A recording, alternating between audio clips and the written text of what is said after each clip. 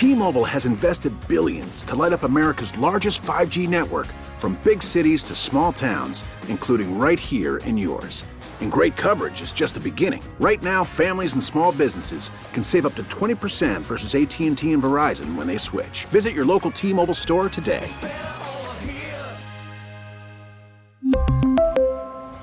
Plan savings with 3 lines of T-Mobile Essentials versus comparable available plans. Plan features and taxes and fees may vary.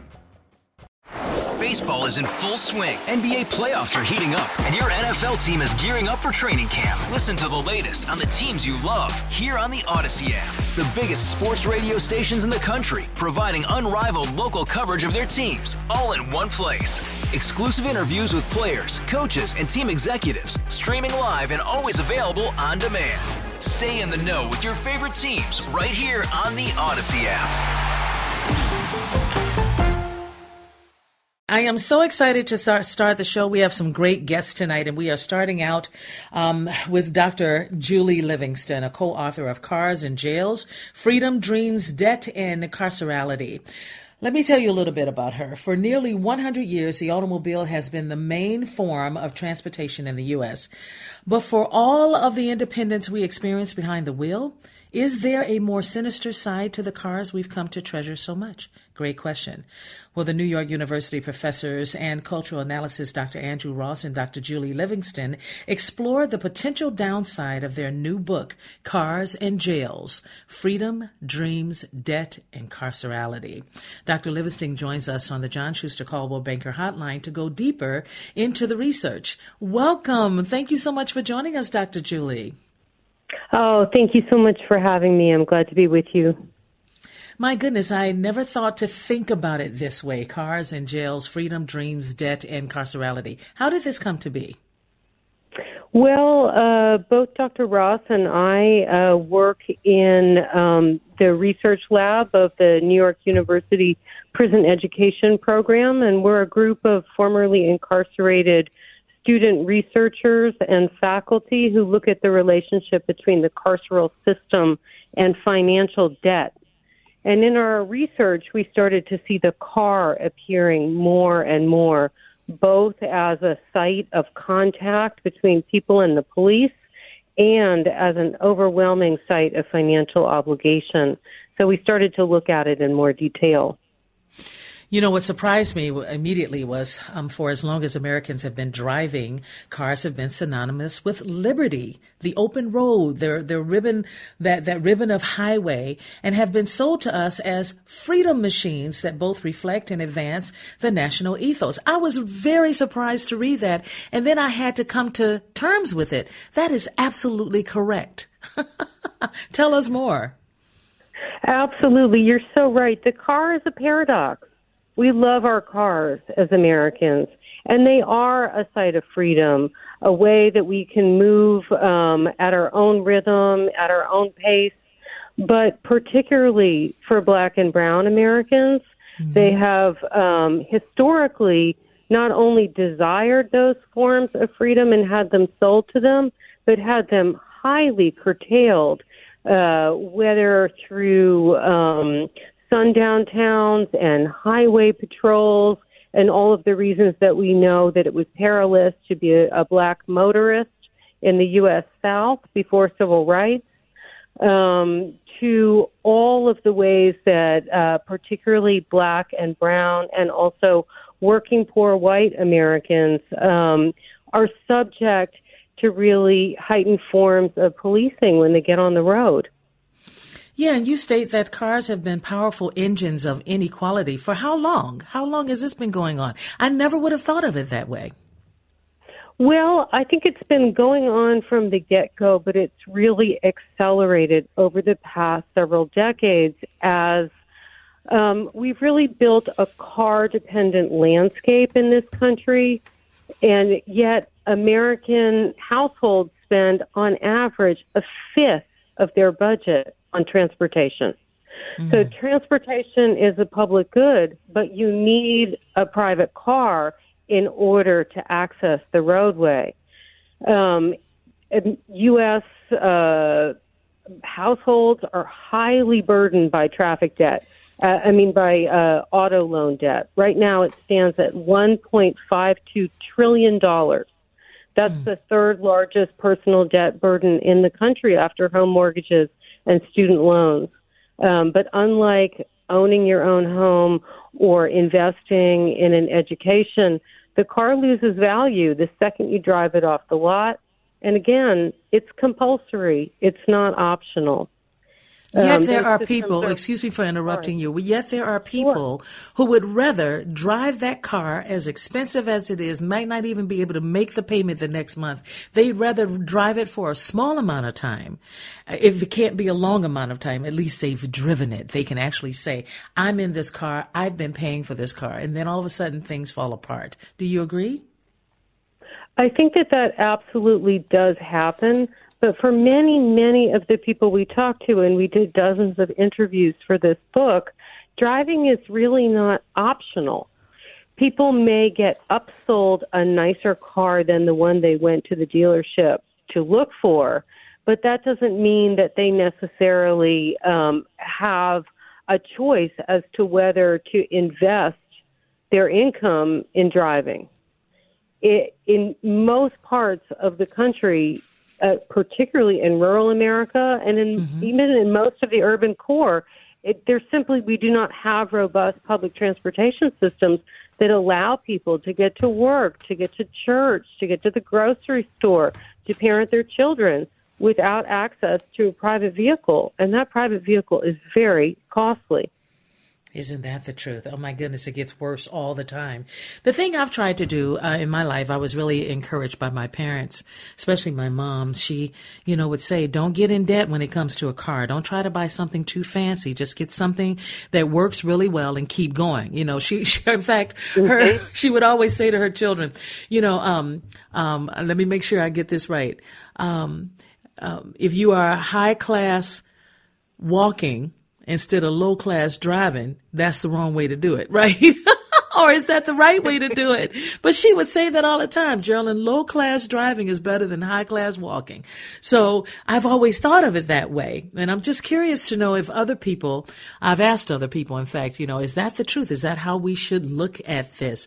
Because we have been sent this gigantic list of why we should spend all this money on cars. I'm the one who want to pay my car off early every time, and I usually do.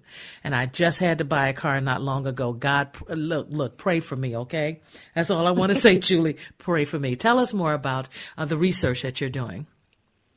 Well, I think that many of the people we talked to, not all of them, but many of them shared that philosophy that your mother had. But because our research looks both at debt and at the U.S. system of policing, jails, and prisons, we talked to a lot of people who were coming out of a stint in jail or prison. And while they were incarcerated, they were economically inactive. Because of that, regardless of their credit history before they went in, their credit score took a dive. On the way out, now with a credit score in the basement, they are only available, or the only option for them is a subprime loan. And a subprime loan, you really do not get to negotiate the terms. So we talked to quite a few people who were interested in getting like a bottom-of-the-line used Honda. But at the dealership they would go to, they would be offered only a loan on a BMW or a Mercedes E-Class because the dealership was not regulated. And so the dealership saw these people basically as red meat. They had saved up for a deposit. They would put $2,000 or $3,000 down in the car. They'd make a couple months of payment, and then the car would be repossessed, and the dealership can turn around, keep the money that they've taken from them, and resell it to the next subprime borrower. It's painful to just hear you say that, knowing that they're constantly they're never being sold the truth. That's the painful part of it. So where do we go from here? You found out all of this information. You know how difficult it is for those that go into prison, those that are coming out of prison. The problem is still there, and it's painful, especially for those of us who didn't know. I didn't know this was happening. So I'm very grateful that you and Ross have given us this information now. Now what do we do with it? We have a couple of recommendations. First of all, we strongly believe that the used car businesses, the auto dealerships and auto loan businesses need to be better regulated. There need to be caps on interest rates, and there can't be workarounds, which there currently are. There's too many loopholes in the system by which people can really be preyed upon, working poor people in particular. Second of all, every day some 50,000 motorists in this country are pulled over by police. Studies show a clear pattern disproportionately targeting drivers of color. They can be pulled over for any one of hundreds of traffic code violations that have little to do with public safety. And yet traffic stops account for approximately 10% of all deaths at the hands of police. Last year, an investigation by the New York Times found that over the past 5 years, on average, more than once each week, an unarmed driver or passenger who was not the subject of pursuit for a violent crime was killed by police. Most recently, we see this tragically with Tyree Nichols. We need to get armed police out of the traffic business. How do we do that? Well, they are not in toll booth enforcement. They don't give parking tickets. We have cameras on our roadways that issue tickets when you pass through a toll now. They can also be speed cameras. There are many other ways that we can keep our roadways safe without introducing this practice that for some drivers winds up being extremely unsafe. So we believe that armed police need to be removed from traffic enforcement. And I imagine that many police would be more than happy to be doing other things than pulling people over for failure to signal or low tire pressure or whatever else. And third, we need public transportation in this country. It's not that we're ever going to get rid of private cars entirely, nor should we. But we need reasonable alternatives so that people aren't compelled. People who cannot afford to drive are not compelled to purchase a car. I think if people really study or read the how we got cars in the first place, it used to be electric cable cars and many people could get on that. And then all of a sudden, I think it was Ford who decided, no, we're going to put, these vehicles on the streets. And many people couldn't afford them. I remember so many different movies, books, stories that told us about people of color, wanting to buy that really beautiful car so that they can see that I'm doing well. It was a statement of you're moving up and forward. And today, Absolutely. It doesn't seem to be the same thing. Do you see it as the same way even today?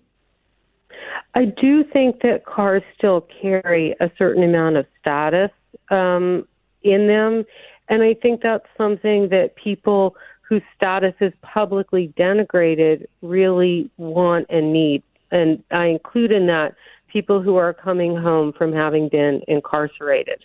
So I think that those elements of status are still meaningful. But that said, I think that we've also at the same time denigrated public transportation as a lesser way to travel. And so, what if we had a system of bullet trains in this country like they have in Japan that were all beautiful inside?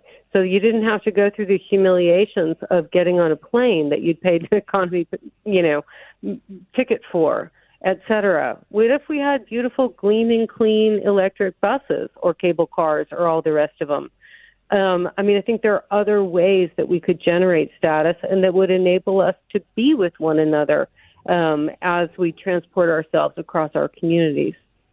My goodness, this is definitely a book that people can purchase, correct? Absolutely. All right. Tell us where we can get it. You can get it on bookshop.org. You can get it on Amazon. You can get it directly from the publisher, which is OR Books. 4 books. And it's in, in bookstores in your community, hopefully. Dr. Julie Livingston, I am so happy that you joined us tonight. Co-author of Cars and Jails, Freedom, Dreams, Debt, and Carcerality. Really incredible. I will be getting that tonight before I go to bed. Thank you so much for joining us. Oh, thank you so much for having me, and thank you for your interest in these issues. I really appreciate it. Oh, you're welcome. Take care of yourself and stay warm. You too. Okay, thanks. Okay, bye-bye. bye. We really need new phones. T-Mobile will cover the cost of 4 amazing new iPhone 15s, and each line is only $25 a month. New iPhone 15s? It's better over here. Only at T-Mobile, get 4 iPhone 15s on us and 4 lines for $25 per line per month with eligible trade-in when you switch. Minimum of 4 lines for $25 per line per month with autopay discount using debit or bank account. $5 more per line without autopay, plus taxes and fees. Phone fee at 24 monthly bill credits for well-qualified customers. Contact us before canceling account to continue bill credits or credit stop and balance on required finance agreement due. $35 per line connection charge applies. See T-Mobile.com. Baseball is in full swing. NBA playoffs are heating up, and your NFL team is gearing up for training camp. Listen to the latest on the teams you love here on the Odyssey app. The biggest sports radio stations in the country, providing unrivaled local coverage of their teams, all in one place. Exclusive interviews with players, coaches, and team executives, streaming live and always available on demand. Stay in the know with your favorite teams right here on the Odyssey app.